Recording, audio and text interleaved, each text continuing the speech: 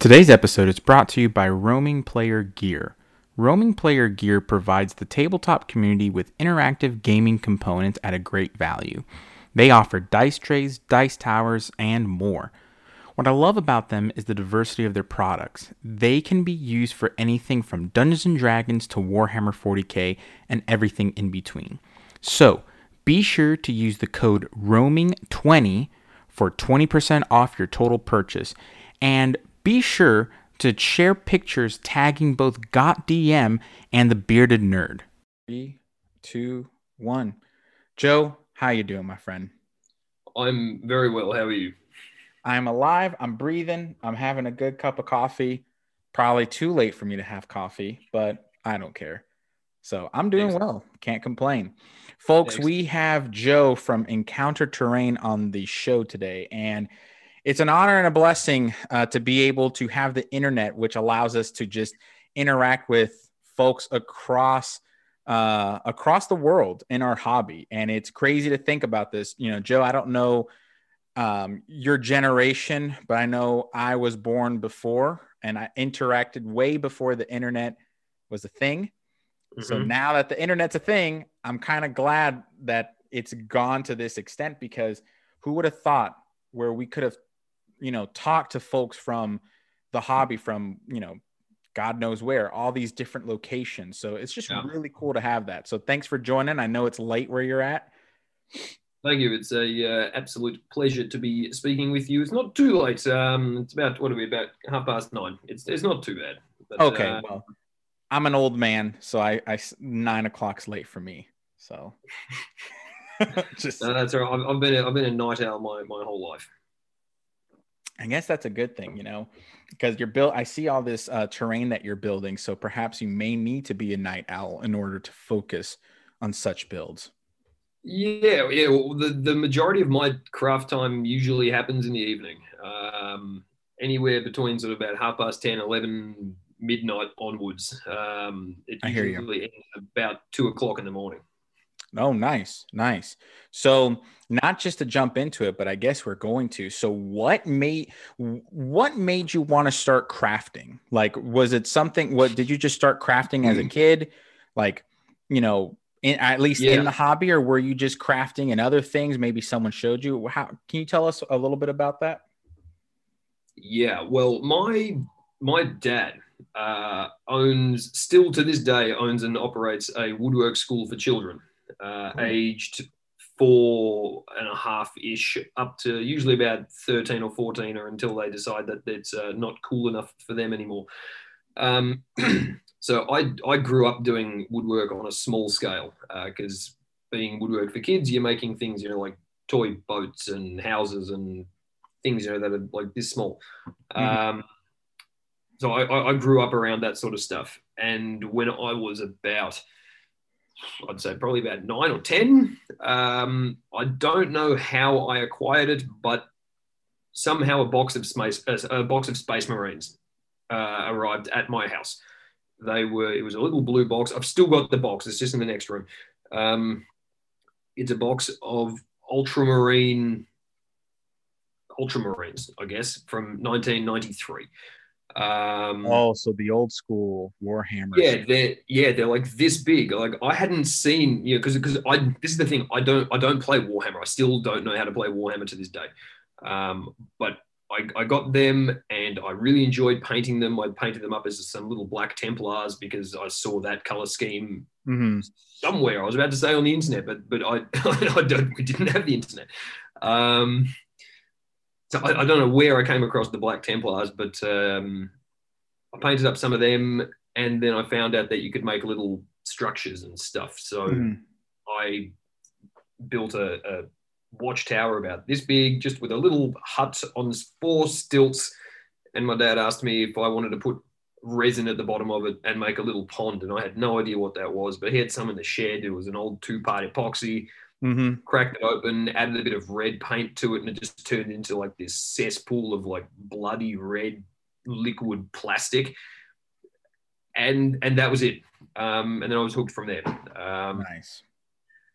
And then I didn't do anything for years after that. I still worked for him for ages. I ended up being a teacher at his woodwork school. Then I moved from Australia over here to the UK, and I didn't do anything. I don't know, 8-10 years I wasn't doing anything like that. Mm-hmm. I was always playing video games on the side. Okay. I had a lot of Dungeons and Dragons video games, which I didn't know were D&D games, like Neverwinter Nights. Like I had no idea that Neverwinter was a D&D campaign setting. And when I found out later, when I started to get into D&D, I was like, this is awesome. I know all of this stuff. How do I know all of this? Where is this from? So that was awesome. And then only when I started playing D&D again here, it would have been about 5 or 6 years ago. Fifth Ed had been out for a little bit, and one of our mates was running knew someone that was about to start running a game, and me and my wife both joined. There was 12 people playing in that game, so that game took a long time to play. After a few weeks, it was down to like 6 people, so that was good. How many players did it start out with? Started out with 12 players. So our session 0 was like my mate Declan running character creation for 12 people at the same time, and then about an hour's worth of play. Holy cow! It was brutal, absolutely brutal. But then after a few years of doing that, I had my own campaign going, which is still going to this day. Oh, cool. There's been about 6 people playing in it throughout, but there's 4 permanent people. Nice. And I just started making terrain for our game, and that was it. Someone showed me someone sent me a link to a DM Scotty, how to make a big tree, with like crumpled up paper and toilet paper and glue, and I was like, I tried to make it, and it turned out exactly as he said it should, and that's it. Like just throw me in the rabbit hole. I'm there. I'm done. I hear that. And it just went from there, and then it got bigger and bigger and bigger, and I was like, oh, I want this for my game, and I want this for my game, and I want this for my game, because my games are played 90% like on a piece of paper, and just like some rooms drawn and that sort of thing if that comes out, and then every game gets 1 encounter at the end, which is something big comes onto the table. It's whatever their encounter is, whether it's a trap or a fight or something that they have to negotiate or whatever it is. There's the piece for that. Yeah. So they get about an hour or two's worth of gameplay on a piece, and then it'll just sort of like fell off the rails, and I was just like, anything else that I can do, let's do it. Have you built terrain for other systems and games, or just strictly for D&D? Realistically, I've only built it for D&D. I mean, let's be honest though, all your builds can be used for like any other, like Pathfinder, Frostgrave, Frostgrave, Mordheim, all of these. It's like, because I build either like a lot of scatter terrain or like actual physical, things to play on top of. Because there's a lot of terrain out there which is it's specific buildings. A lot of buildings, a lot of huts, a lot of or like fighting pits or that sort of stuff, which is all awesome. But they're all dedicated things. It's like, okay, this is dedicated as a tavern, or this is dedicated as a workshop, and this is a mill or whatever. Almost everything that I make, you put that sort of stuff on top of, gotcha. So it's, there's like landscapes to use. So this landscape could be 25 different places. Or trees. You can just put trees anywhere. That's true. Yeah. It's a lot of things that you can plug and play, and any system can enjoy it and utilize it. And that's something that I noticed with your terrain, where a lot of folks are into modular, and I love modular terrain, but I also think that we need to, I'm not a crafter by any means. But as a DM who really likes to be open and have open options, because my players will go God knows where. Yeah. they'll they'll go completely to the left when you think they're going, straight down the road. Mm-hmm. And I have to be ready for that. So it's for me, I've been learning, well, I should probably buy those type of terrain pieces. So the fact that like you make them is a huge advantage to your own game. So how was the reaction though when your players started to kind of see like, oh, okay, you're building terrain, like this is cool, and then now there's some epic piece on because I remember going on your Instagram and there's that waterfall. There's like that waterfall piece that a lot of and the rope bridge and whatnot. So like, I would see something like that and my mouth, my jaw was just open. I was like, holy crap, this is cool. Like how do your players and how did your players react to that as you were building and growing? Well, first off, really well. I am really lucky to have the players that have been playing in our campaign, which has been going. It started just before my son was born, and he's now 4.5. So it's been going for almost 5 years. Oh, cool. This singular campaign. To be honest, we don't play that often. We play every 2 to 3 months if we can. Yeah. And obviously with lockdown, we haven't played in almost a year. But I'm really lucky with those players where, well, one of them was my first dungeon master, so it's great to have him in. But they really respect what I put on the table, and they understand that the game is going to be most fun for them if they try use it as best as intended. So, when I put up a piece on the internet like the big waterfall wall or any of the big like the big vertical builds, because I'm now currently obsessed. I'm now a vertical build ambassador. I'm obsessed with vertical builds.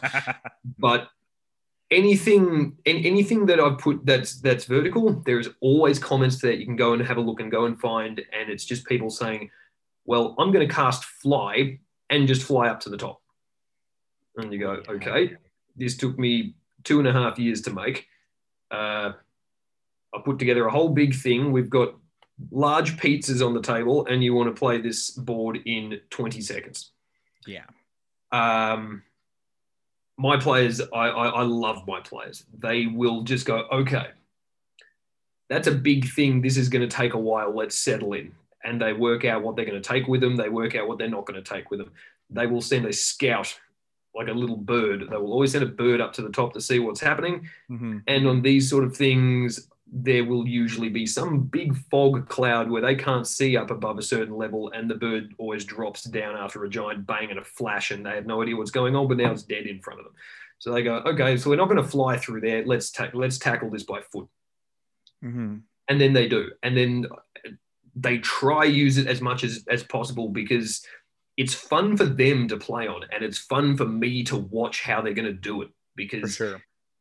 Every time I build something, I don't use rulers or anything like that. I've got a few different miniatures that I use as like my base set miniature guideline sizes.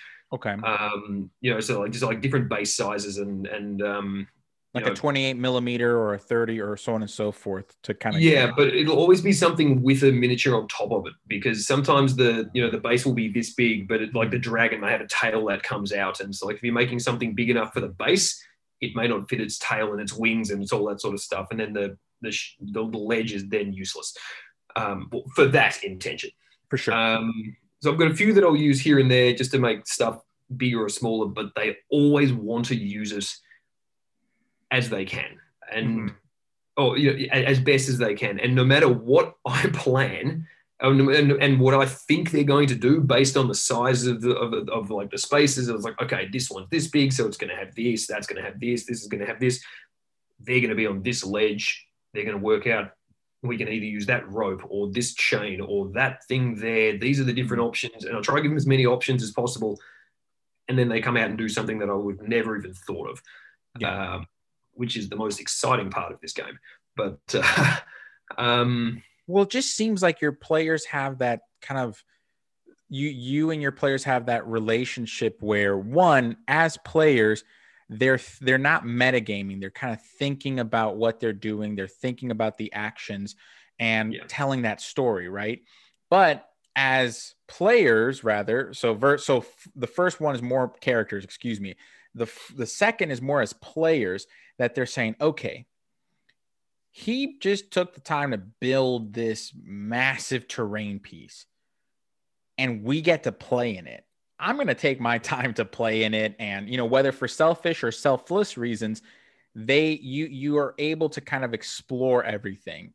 And that's a really cool, that's honestly a great feat to have in a person, in a player, where they're really willing and wanting to explore your terrain. Because again, I can only assume, again, I'm not a crafter, but I can only assume that it's like when you're a dungeon master building a world, you want your players to play in it. You want them to have fun with it. Yeah. You like, there was one time where I built. It was the first vertical build that I ever did.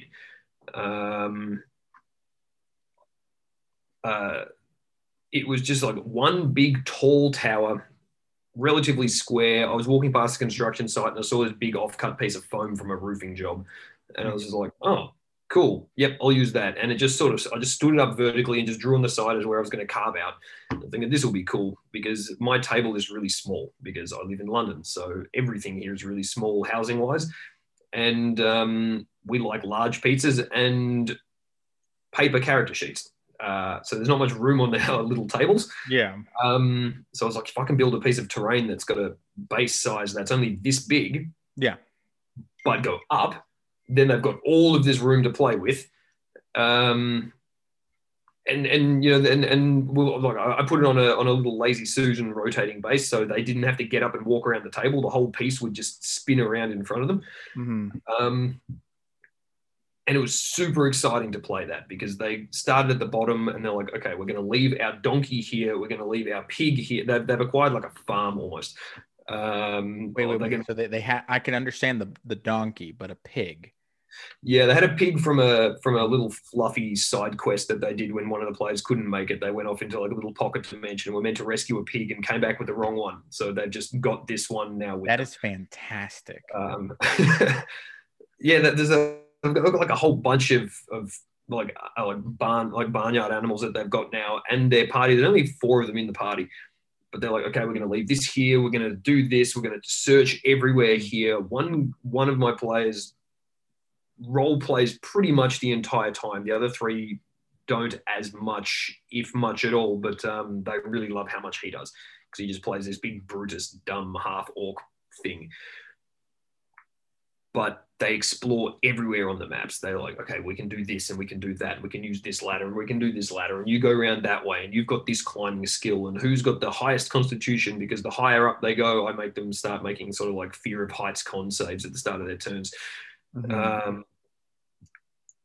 know, and then there was one time where they'd been on this particular tower for about 3.5 hours and they'd just about made it to the top. And one of our players was like, guys, I've got 25 minutes because I need to go catch the last train.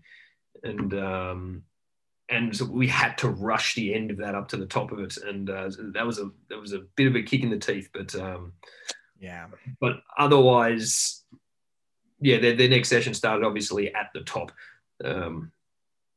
But it's great fun when you've got players that are willing to explore and use the terrain as opposed to just, you know, there's that stigma about the players versus the dungeon master. Yes. It's like, it's our game. It's all of our game. It's like we're all in this together. It's annoying, that stigma. I know there are people that I know, and I'm not going to mention their names out of respect, but I know these people and they are all about the dungeon master or the game master is against the players and they try to kill them. And I think to myself, then why play this game? If that's your idea of fun, okay, maybe that's your idea of fun, but play a different game or perhaps disclose it to your players and say, hey, this is how I have fun. If you're all cool with that, that's fine. If you're not, then find another game. I just, Exactly. I don't like that idea. And and I like what you said where it's a collaborative storytelling. The minis and most folks know, I have a wee obsession with minis. Mm-hmm. And when I mean obsession, I mean I'm a purveyor of fine miniatures. That's what I tell myself, at least. Mm-hmm. It works, it helps me sleep at night, basically. You're gonna have to get one of my miniatures. I'm sorry? You're gonna have to get one of my miniatures. Ooh. I have a mini of me. It's 28 mil. It's it was expertly crafted by Bears Head Miniatures in Wales. Now I'm curious, and now my curiosity has now been intrigued. So I might have to look into that and it won't be creepy at all. I can put you right, because I have my desk here with all my minis that I like, my projects for painting. I actually just finished one with my buddy, but yeah, now I'm really intrigued. I will listen. I will buy one. I will buy a copy of you. There's quite a few out in the world at the moment. There's about 40 or so worldwide. So is that a secret?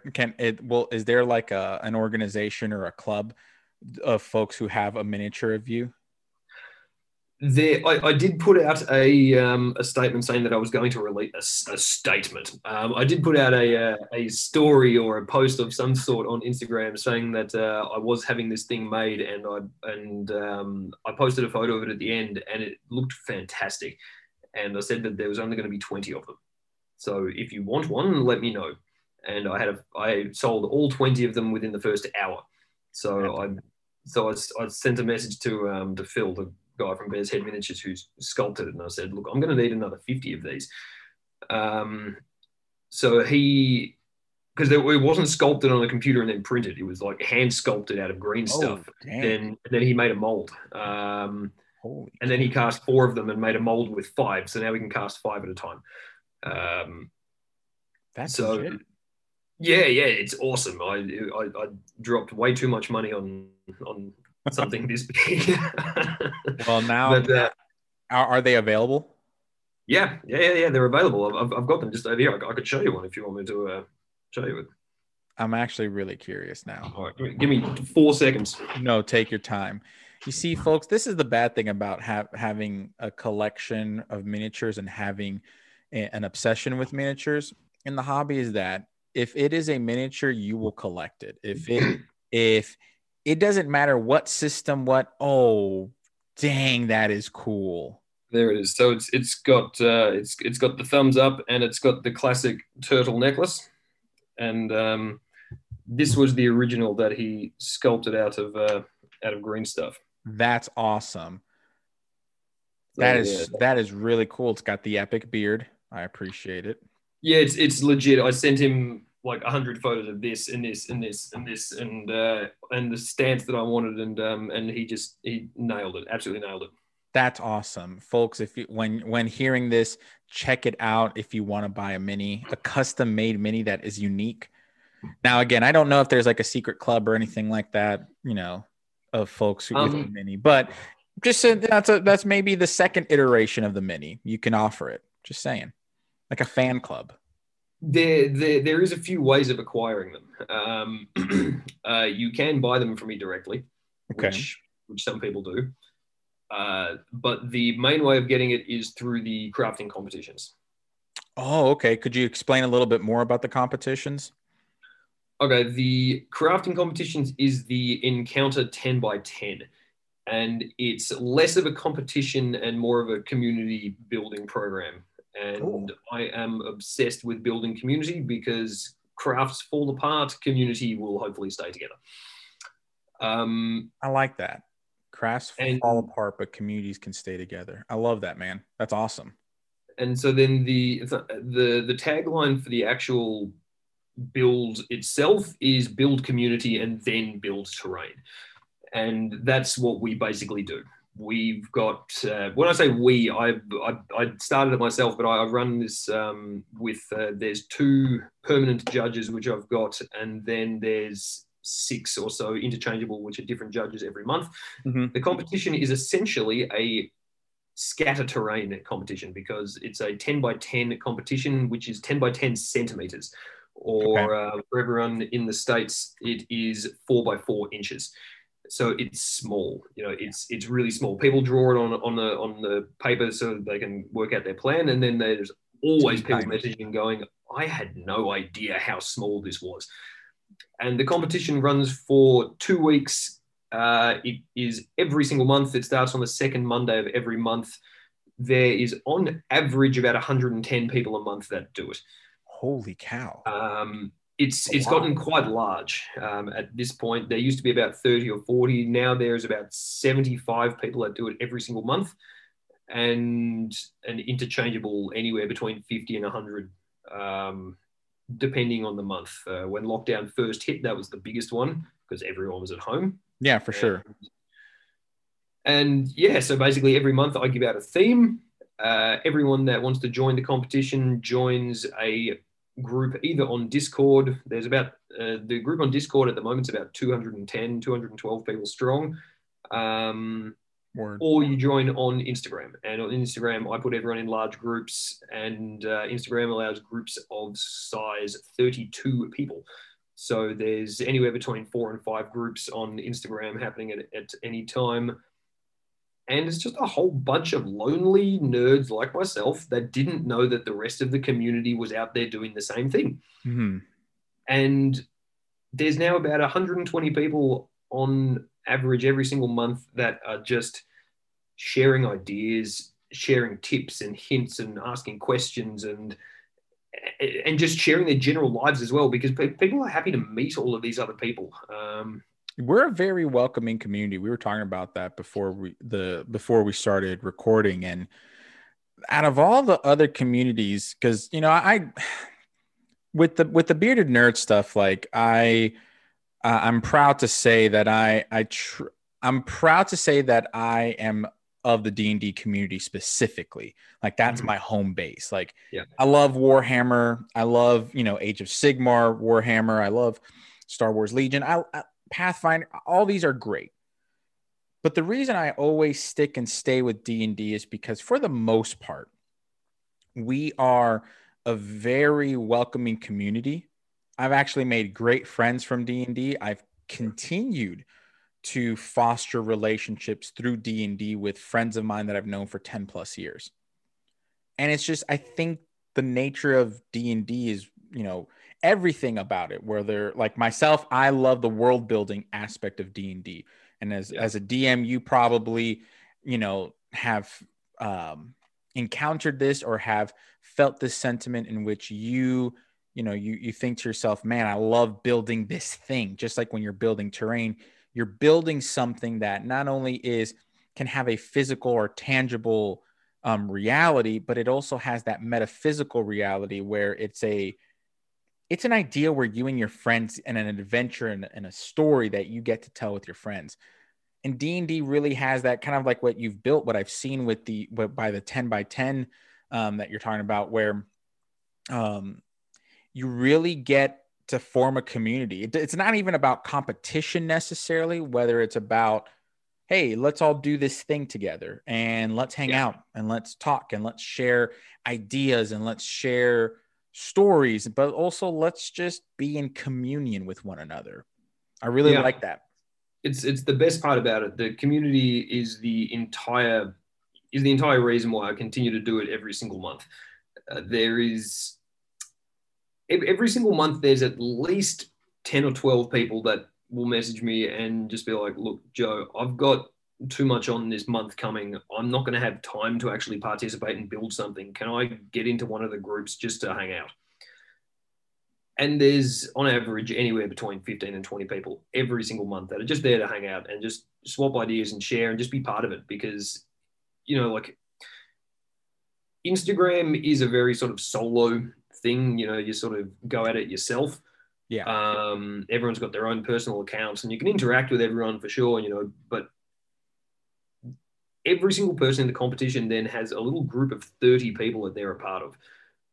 And it's specifically related to an area which they usually would not share with the rest of the world or their usual friends because, I'm just a little Dungeons and Dragons crafting nerd. You guys don't want to hear about this. You're off doing whatever it is that you're doing. Or some people are really lucky to have great friends and, Yeah. and they enjoy doing that sort of stuff with them. But for those people that don't, there's a community of people there that are just, hey, come join us. What are you building? Show me that. That's awesome. How did you do this? Explain this to me. Have you tried this product? Yep. It's almost like, I'm trying to remember the specific name, but it's that kind of thought sharing community where it's not like Facebook, or at least Facebook used to be that way. Now it's just, it's a little different. I know I don't interact on Facebook as much. Instagram, and especially like a lot of the different and specifically with D&D, like Reddit is I've talked about this with Cameron from the D&D Coalition, where Reddit, from a crafting perspective, even from just home brewing magic items, right? I've gotten a lot of negative experience from Reddit. Just not even constructive criticism like I get on Instagram, but more of like, hey, this is a piece of crap. Well, I'm using far less explicit words than what they have told me. But yeah, like I think that the Instagram community, kind of like what you said, they'll say, hey, can you show me this? Or, hey, how did you do this thing? And we just have an organic conversation with it. Yeah. Very unique in the community. And I think that's where the D&D community is going to really thrive from a platform perspective, is Instagram, because just the community around it's we're not critical of one another. We try to help one another grow and therefore grow the community, but we're still pretty close with one another. Yeah, there's quite a few people that I've met throughout the D&D community. For me, also the crafting community in general, because like as you mentioned, Cameron is one of them. He's fantastic. Like I love the guy. I don't speak to him that often. Obviously, he's in another country and we're each living individual lives. But I remember when I did join up with the D&D Coalition, and it was awesome, and I love being part of it. Yeah. But the community of people in the D&D world and in the crafting world, and sort of like in the miniature painting world in general, like the whole sort of like hobbyists world. I'm just going to classify everyone under like the tabletop hobbying world. It's so unbelievably friendly. It's unbelievably friendly. Like everyone is just, I don't want to down talk any other platforms, but it's sort of like, you post a piece of your work on a crafting group on Facebook, and you may get someone going, oh yeah, that's all right, it's been done 1,000 times. Or you may get someone be like, oh, why'd you use that? You should have used this stuff instead. Yes. It's very critical. That's very critical, and they're unimpressed with the builds. Yeah, then you post the exact same thing on Instagram, and people, if they don't want to say anything, they just won't say anything. Otherwise, what they do say is, that's awesome. Wow, go you. They encourage you. Yeah, everyone's really encouraging, because not everyone's trying to be an internet crafting celebrity or a D&D world celebrity. People are just using it as a platform to show their own stuff. And it's part of building a community. It's part of building a community. And something that I get a bit irritated in, and I don't know if you share this sentiment as well, is a lot of times I get irritated very easily. I'm sorry? I said very possibly. I get irritated very easily. Well, the notion is, a lot of times on platforms like Facebook, we share an idea, we share a thought, we share something, and there's immediate criticism. And I'm not saying that criticism is bad. There's constructive criticism. And then what I like to say is, it's self-induced or self-promoting criticism that says, well, I would have done this. I would have done that. And it's kind of like, it's like that false sense of humility. It's in that same vein. Whereas Instagram, I feel that Instagram, rather the community there, is more of a constructive, hey, this is awesome, keep going. Or, hey, this is awesome, do this next time, which then gives that person an idea to build off of. It also gives them some encouragement. But the biggest thing is, it helps solidify a community where we can now work with one another and interact with one another, and then build up the community as a whole. Because if we don't build up the community, so in your case, like terrain, right? Crafting and terrain is a big part of that. You're a leader in that community. Just like, Ray from Got DM, he's a leader in the community as well. Or Cameron from the coalition, he's a leader. Like all these folks who are trying to do these things from a content creation perspective, well, I feel it's our responsibility to kind of build that platform and to encourage. So a lot of times these folks on Facebook and Reddit, especially Reddit, man, it's just like, why are you tearing down those people when the hobby within itself was given a negative, mark as is?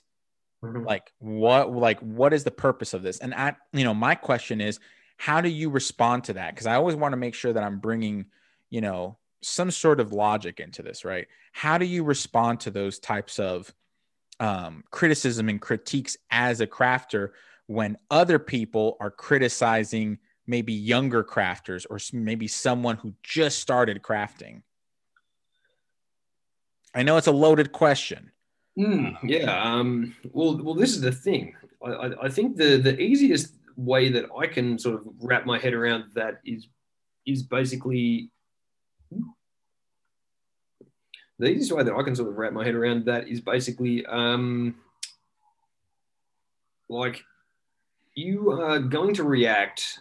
Usually, you're going to react based on what you're surrounded by. Like a really happy person walks into a room full of miserable people. That happy person is going to be miserable very, very quickly. True. And vice versa.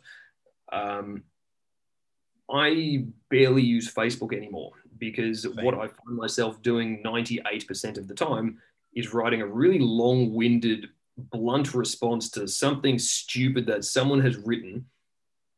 And then I'll just end up deleting everything that I've written and just not post it because I realize there's just absolutely no point posting this because I'm just going to have to respond to something else. And if this person is dumb enough to have written that, they're not going to respect this answer, even though it makes more sense, according to me. For sure. Because I'm very well aware that I am highly opinionated and I don't share the same opinions as a lot of other people, which is fine. Yeah. And it's exactly the same thing on Instagram. It's like, if you're surrounded by a whole bunch of really nice, friendly people, all saying really nice, friendly, encouraging things, you're going to be sort of more inclined to sort of do that. Yeah. But the way that I tend to respond to people personally that come to me with anything negative, I have been very, very fortunate to have received almost nothing. That's awesome. Yeah, which is really, really lovely. But like, I've received very little negativity, but I think I'm very blunt and very honest with who I am as a person online. For sure. I'm not sort of trying to put up a fake front, and I think the easiest thing for people to spot is inauthenticity. And as soon as you start acting like a douche, people are going to treat you like that. I'm absolutely. With the fact that my Instagram is my own personal Instagram page and that I'm not doing this as a job working for anyone else. So if they've got any specific things that they would prefer that I do instead, they can unfollow me if they wish, but I'm not going to do that just because they would prefer that, because this is my personal platform. The fact that I have a lot of followers does not mean that I need to work for those followers. So that just means that they like what I do, and I'm really happy, and I respect them for that. And it's like the podcast, in my opinion, this podcast, and I refrain from saying my podcast because in reality, it is yes, I'm the host of this podcast, but this podcast is for the community to make the community better. And all with all things being said, I'm going to say things that I want to say, right? It's our responsibility just as human beings to be upfront and honest with our community, whether it's the hobby or whether it's our family and friend, but we should be honest. And it's like, I'm going to, whatever I'm going to say it no matter who endorses, sponsors, does whatever. I mean, yeah, sure. I would love to make this, I would love to work in the industry, but I also just enjoy the industry for the sake of enjoyment. And I think, because I've received a lot of, well, I shouldn't say a lot. I've received about 5% of my interactions have been negative. And as the time of me doing the Bearded Nerd, and it was seriously a miscommunication. Something maybe I said wasn't clarified. I clarified it. Everything moved on. I think I had one troll really just was out there. And like you said, all right, there's the unfollow button. If I truly have done something to offend you, well, I can't really fix it because it's maybe something that is part of my personality or part of something. But yeah, there's more control. But, it's one thing that I feel, as I've spoken to a lot of DMs, and you've probably gotten this too from a crafting perspective, from like a lot of folks who are wanting to be GMs and DMs for the first time. They ask, hey, what would you recommend? What is this thing? How do I start? And I get a lot of messages asking that. And oftentimes I say, well, stick with your community, be easy on yourself. You're not supposed to be, Matt Mercer or Matt Colville or any of these like high level dungeon masters. And I like the fact that in our community, we can say that. It's that constructive, hey, we're going to make each other better. And I think that's just, I speak about it often, and I know that the audience is probably tired of me saying that, but I say it because, and I repeat it because I think it's so important for us to remember that we are a community. We're supposed to build each other up. Yeah, exactly. And in the way that you've said, it's like, if people are going to nitpick in this, that, and the other, it basically, it reminded me of, there was one little negative thing that someone said to me once, and it wasn't even like a, you're bad or this sort of thing. It was basically, it just sort of reminded me of what you've just said then. It's like, you can't expect someone that's just learning to, be Matt Mercer because they're not, or Matt Colville because they're not. Those guys have got like 30 years under their belt playing this thing or whatever. They do it for a living. And they also have had experience in the gaming industry of creating and making games and doing, but they're also, that's their life. Maybe that's their vocation. Maybe that's what they were, we all have right. You're a craftsman, not only from a terrain perspective, but what we were talking about with your own, like with your job, you are a craftsman. Like you have a talent in that. Like we're all supposed to do something different in life. And maybe their life's thing was to become professional storytellers. Yeah, exactly. And the thing is, it's like, this is one aspect of it. Because people see this and they think, oh, wow, well, this is them. He podcasts for a living. He builds terrain for a living. It's like, well, no, not really. I do my full-time job for a living, actually. And I do this in the evenings for a bit of fun, because that's why it's called a hobby and not a job. True. But, like this person sent me a message once, and they're like, there was the same guy. He sent me he sent me two separate things on two separate occasions. And neither of them were like overly negative, but both of them, they reminded me a little bit of like Facebook style comments. And I was just thinking, why? And so the first one was, he sent me a thing about one of the bridges that I'd made. And it just said, look, I don't think that chain is realistic scale. I would have really opted for this one here instead. He sent me a link, and it was like, it just would have been so much better if it was in realistic scale along with everything else. And so, like, to that, obviously, there's nothing else to say other than, okay, well, this is what I had on hand, and this is a fantasy, game. How do you know that in the world that I have created, this isn't the size of the chain that they are using? I ran into that, dude. Well, if you don't want to go into the second instance, because I just feel like I can already know that basically what it is that it's an escalation, right?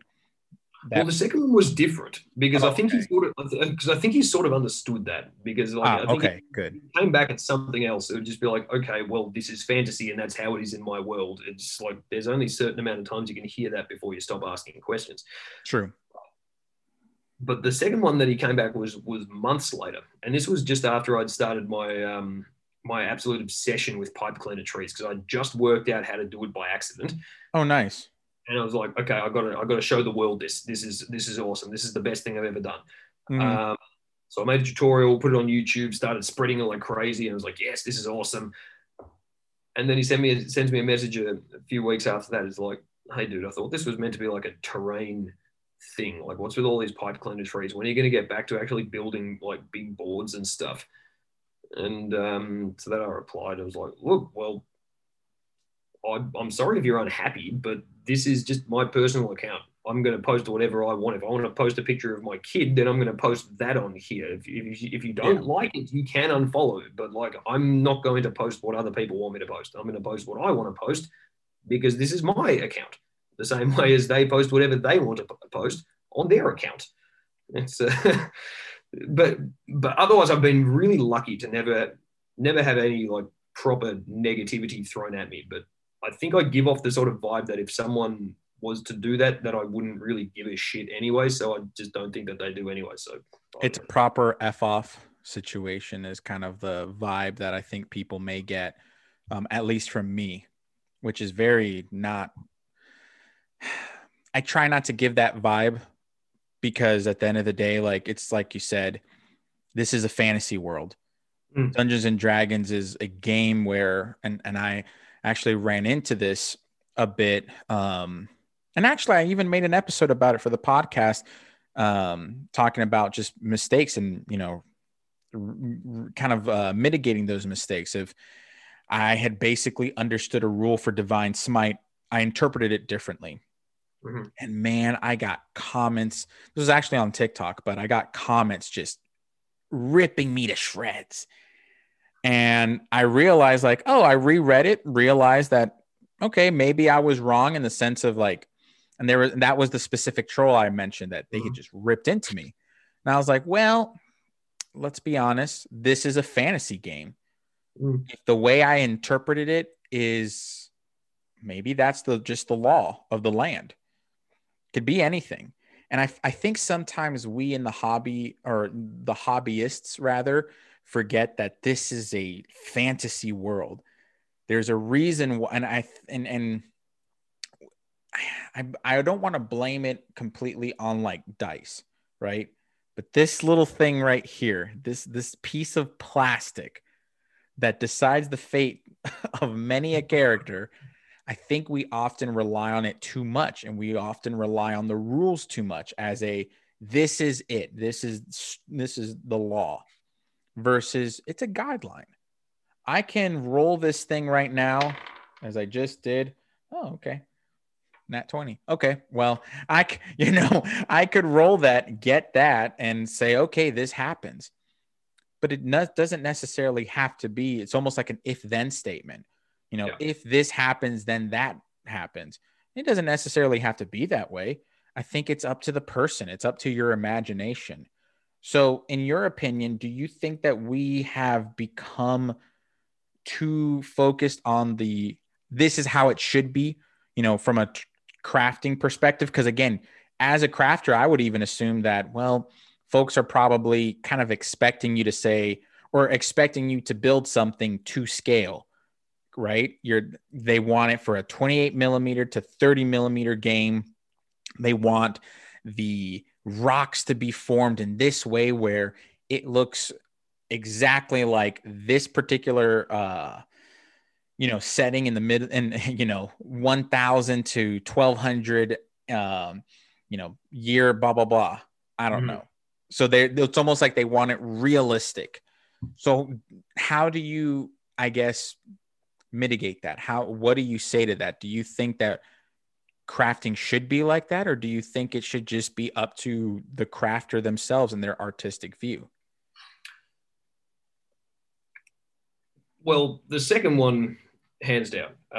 It's up to the crafter of whatever they want to do because it's their work.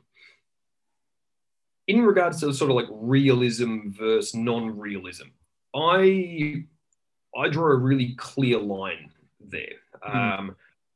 I feel that there is, well, first off, that there's two different categories of what people are usually building in. I made a post about this not too recently, just because it was starting to bug me. Just a linguistic thing, basically the difference between terrain and a diorama. Oh yeah, I read that. Yeah, so basically, just for anyone that didn't read it, it was terrain is being made to play on, and a diorama is being made for display purposes. For sure. It's not saying that you can't use a diorama in your game and you can't display stuff on terrain. Like, it's very vice versa. It's just, but there is a very clear distinction between the two as they're getting made. But for people that want, now I build terrain half the time. I pretty much build both. I build a lot of pieces specifically for display and a lot of pieces to play on. But as far as like aesthetic style is concerned, for anyone that asks me for like tutorials or for me to make like ultra realistic sort of stuff, I just pass them over to, you know, Luke Fellows at Geek Gaming Scenics, or Luke's APS as it used to be called, or one of these guys on YouTube that makes realistic looking diorama scenery to play on. Yeah. You know, that's his thing. He does that and he's fantastic. Or, you know, or you pass them on to Luke Towan and you're like, okay, go watch some Luke Towan videos about model train scenery, and then you'll know everything that you need to know about making a realistic looking diorama. Yeah. I'm not aiming for a realistic looking diorama. I'm looking for something that looks like it'll fit within my fantasy world. Yeah. Which is how come I don't cover my foam rocks in, you know, any like fillers or things to smooth them out, or have like undulating hills. It's like my play surface is flat. My rocks are jagged. It looks sort of like I want it to fit in with, like, if I put a 1980s Games Workshop orc on the table, I wanted to suit that picture. You know, I want, like, if I've got a crazy water effect with like a splash coming out of the ground that's this big, I want it to look like that's happening in some sort of magical, crazy place, and plonking a wizard and a bonfire that's shining multicolors next to it is not going to look out of place. Yeah, because in you, what it seems like in your world is this is a world of fantasy and magic. Yeah. If the rock, you know, if the rock looks jagged and all of a sudden its eyes open and it's actually a rock golem, okay, that's totally plausible. Or there's a wizard there, you know, smoking their pipe, and, you know, it's normal to see, you know, different fluorescent colors. I get that. I absolutely get that. And this is the other expectation that a lot of people have, is they think that if you're going to start crafting for D&D or any of the tabletop games, but primarily sort of like either D&D or Pathfinder, there's quite a few videos on YouTube that are like, this is your first 5 crafts, or these are the essential first crafts. And there's quite a lot of them out there. And the one thing that is always on there, which I wholeheartedly disagree with, which does not make me correct or incorrect, but my opinion is you do not need to make dungeon tiles. You just don't need to make dungeon tiles. If you play on a grid system where you want dungeon tiles, then by all means, make dungeon tiles. For sure. But I don't play on a system that uses dungeon tiles. And I don't think that starting with dungeon tiles as an absolute must craft is essential by any means, other than the techniques that they use how to do it. You know, because, like, you know, you're making stone texture and you're using knives and you're rolling foam balls on things for texture, and like you're doing all your basic texture stuff. You know, so if you want to make a dungeon tile, make a dungeon tile. If you've never crafted, making a dungeon tile is really easy, and there's a lot of really good tutorials on how to do it.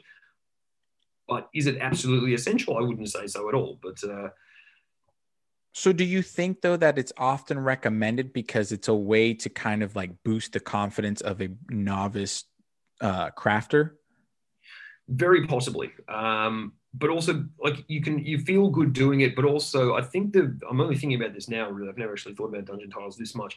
The thing with dungeon tiles, I think, is you make lots of them. You know, and the way to get better at something is just by doing the same thing over and over and over and over and over and over and over. You kind of mass produce it, so you actually are able to hone that. Just kind of like, it's like if you were given the same miniature. Like, again, I'm looking at my Star Wars Legion minis. Again, I collect any mini that I think is cool, I'll buy it. And I also play Star Wars Legion. So again, another vice that has been added. But I look at it and it's like, okay, these clone troopers, right? If you're a fan of Star Wars, then you know, like, the clone troopers basically have the same uniform, and you can paint them up as is and how they're seen on, you know, in the movies and in the lore, or you can have fun with it and do whatever. Yeah.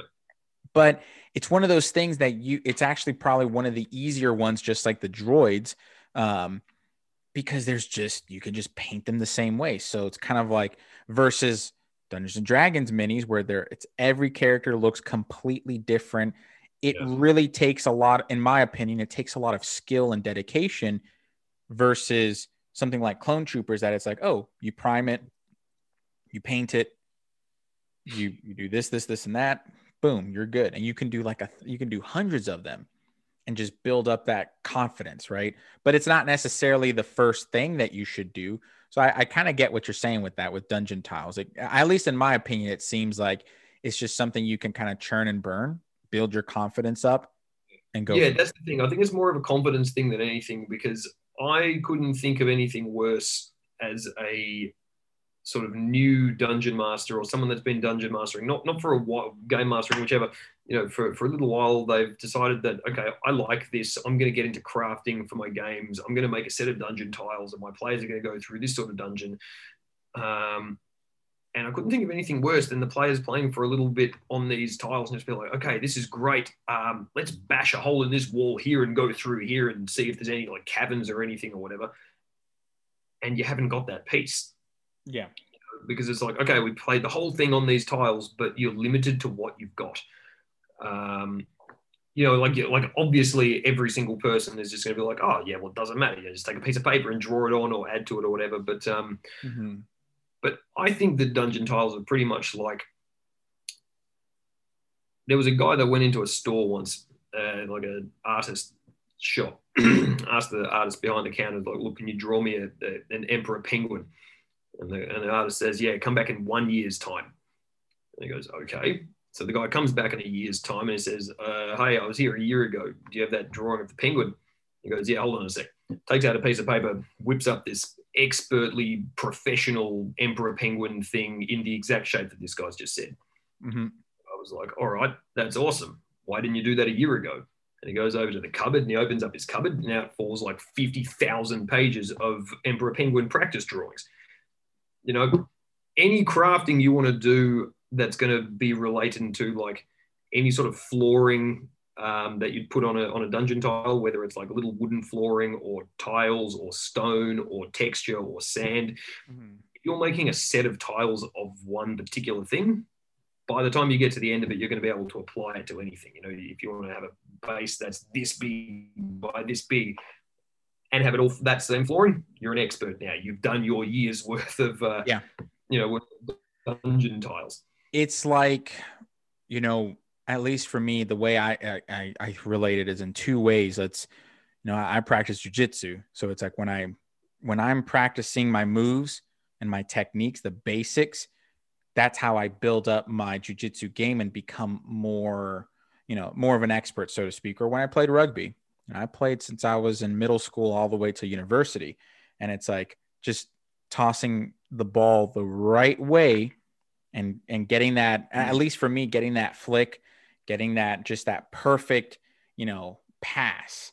That was what I needed. Or especially like, and it's the same thing. It's related in any industry, really, in any field. I think of that naturally just because I just remember the times where hours of practice, right? Just on the pitch, just throwing and tossing and doing all these different variations just to get it to a point where it's like, yeah, I actually keep a rugby ball in my trunk. And when I meet up with pre-COVID, when I meet up with buddies, like, well, you know, from my old club, like it just comes back naturally. So from a crafting perspective, hell, even from a dungeon master perspective, when you do you know, kind of those improv, like, oh yeah, orc, sorcerer, you know, charlatan back, something like that. Actually, I just posted today or day of recording, like something of a random generator, because when you start to generate those things, when you practice your craft day in and day out, you're going to become better at it. We talked about Matthew Mercer, right?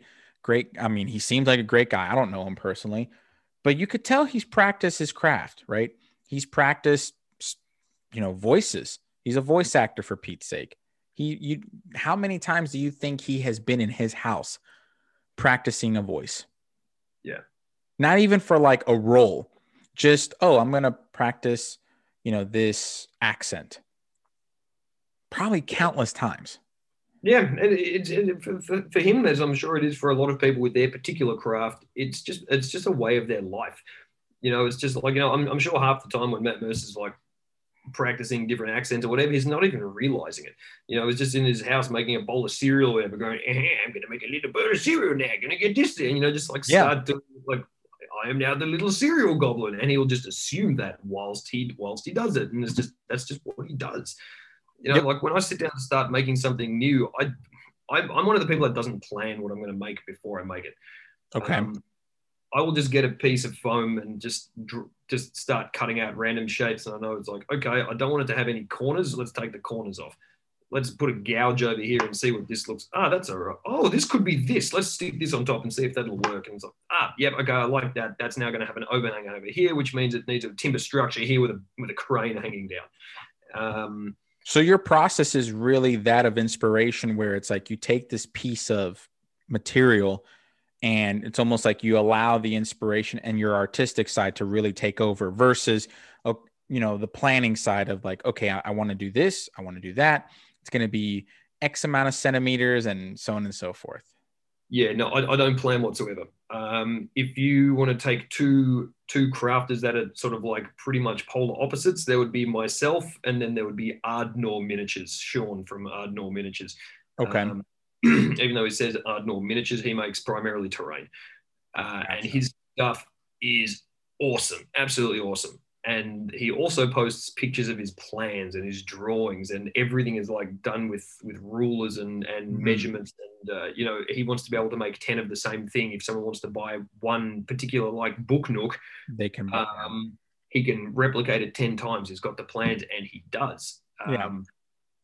And then I basically walk past a bin and say, oh, there's a big bit of foam that's come out of that house. It's in that particular shape. That's the next shape of my new base. That's awesome. Let's do this. And we just start building from there. And it's like, okay, I've got this piece here, which is this thick. Therefore, it needs to go there. And this piece is this thick. So it needs to go here. And they don't look right together. So I'm going to super glue them and then just hack at it with a knife until it looks like some form of natural formation. Which both styles are also good too, just depending on your personality. I think that's a big thing. I think a lot of folks, and correct me if I'm wrong, because again, I'm not a crafter, but do you think a lot of folks try to force themselves to be that logical or maybe not even logical, but that planned of, I have to have it this way. It has to be, you know, do you think that that's a big thing in the crafting community? I'm not sure if it's such a big thing as far as them wanting to be, you know, better as far as planning or like plans making as such. But I do feel that there's a lot of people that feel like they should be at a level that they're not, based on what they see other people doing. So do you think they compare themselves then? I think a lot of people don't post a lot of stuff based on comparisons that they're making with other people, which I find really upsetting, because a lot of the people that do builds for my competitions are building for the first time or build a lot, but you know, their skills are still growing. And then there's people that are experts, and then there's people in there that have started when they could barely craft and starting their first craft and have now been doing every single month for the past year and a half. Yeah. And now are fantastic. But it's just because of practice, and it is, unfortunately, I think there is a lot of comparison between themselves, you know, because like people are really sort of self-doubting nowadays. It's hard, which is why you need a good community to back you up. prove to yourself and prove to you that what you're doing is actually worthwhile, and you're a valuable member of the community just for being part of it. It doesn't matter what you physically produce. It's like, as long as you're not a dick, come and be our friend. Yeah, no, I hear that. And I think that's a good rule for any industry and for any hobby, but especially in our hobby. It's as long as you're not this negative person that really brings more disorder than unity, then you're fine. And even then, even if you are a certain way, there are people within the community that are going to still try to reach out and love you and, see what's wrong and try to help you. But you mentioned, and again, I want to make sure that folks can participate in the challenge. So the challenge is on Instagram, correct? The 10 by 10. The 10 by 10 is on Instagram and on Discord. Okay, perfect. So if folks are, and I'm going to post the link to both in the description, but so folks could just basically no matter what level of crafting experience, they can enter it, and pretty much, I'm assuming that you have the rules, you have the material that you need. You basically give them everything in order to participate. And then anything that you want to find out right now, you can basically go to encounterterrain.com, and everything that you need to find out is on there. There is a Hall of Fame on there of all of the previous winners. Oh, awesome. The current January submission page, because the competition for January finished yesterday. And so everyone's currently in the process of uploading all of their images. Everyone's allowed to upload 3 files, 2 photos and a video, or 3 photos. So they're all currently on there. If people want to have a look through them, you can see all the different skill levels, different interpretations of the same theme, which is fantastic, because I really encourage theme interpretation.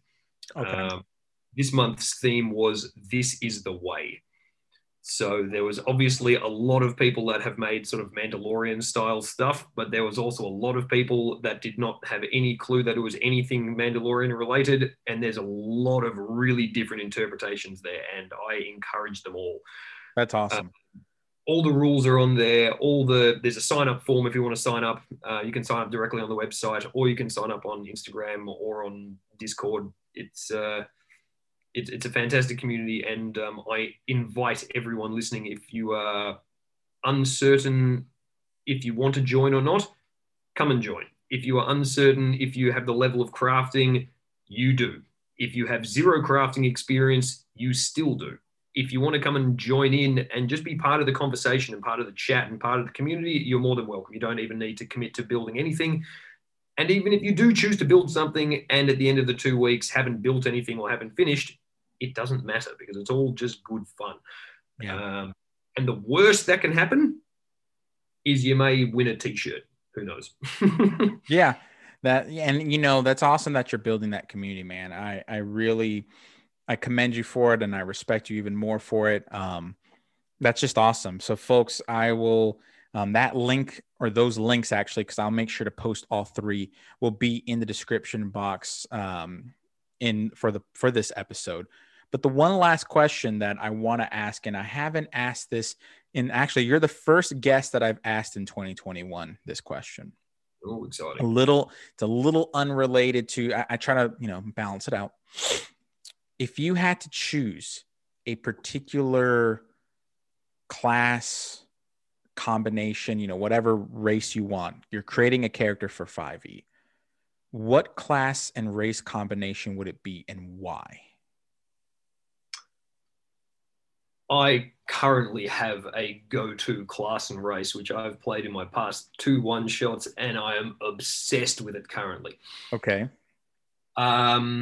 This class really comes into its own at about level 7, when you start to have a few more class features. And my favorite at the moment is, I played a turtle, and I also played a gnome, but I usually play this as a gnome. So I would go a gnome, Circle of the Moon druid. I would go, I don't know why I said that, but that was my other character for the other game. I would go a gnome rogue. And you go, I've forgotten which exact one it is, but it's the one that gets you all the sneak attacks. Oh yeah. Oh my gosh. Assassin? Yeah. Is it Assassin? Assassin, yeah. The Yeah. Assassin Rogue, level 7, it really comes into itself. And I, by this point, have always picked a feat, and I always go crossbow expert. Nice.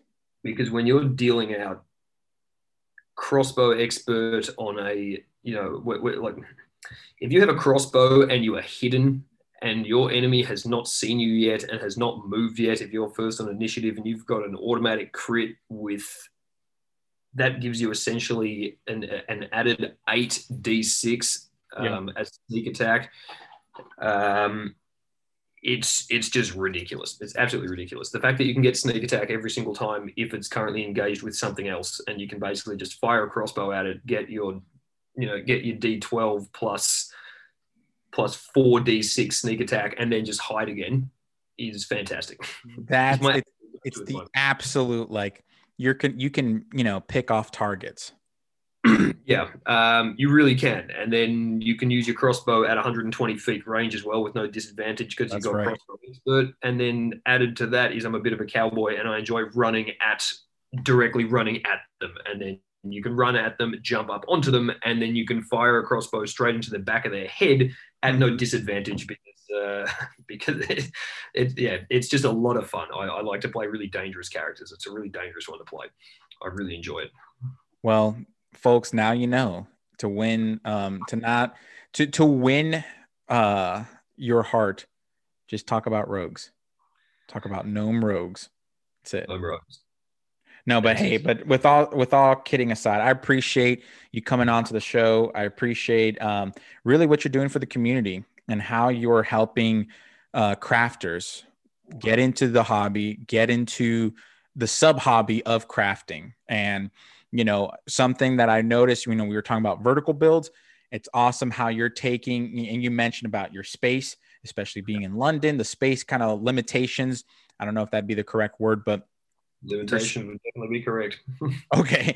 So your space limitations, you're taking that and you're saying, okay, how can I utilize this space and get the, maximum output? So creating those verticals instead of a horizontal, like that's just awesome what you're doing. So I appreciate it.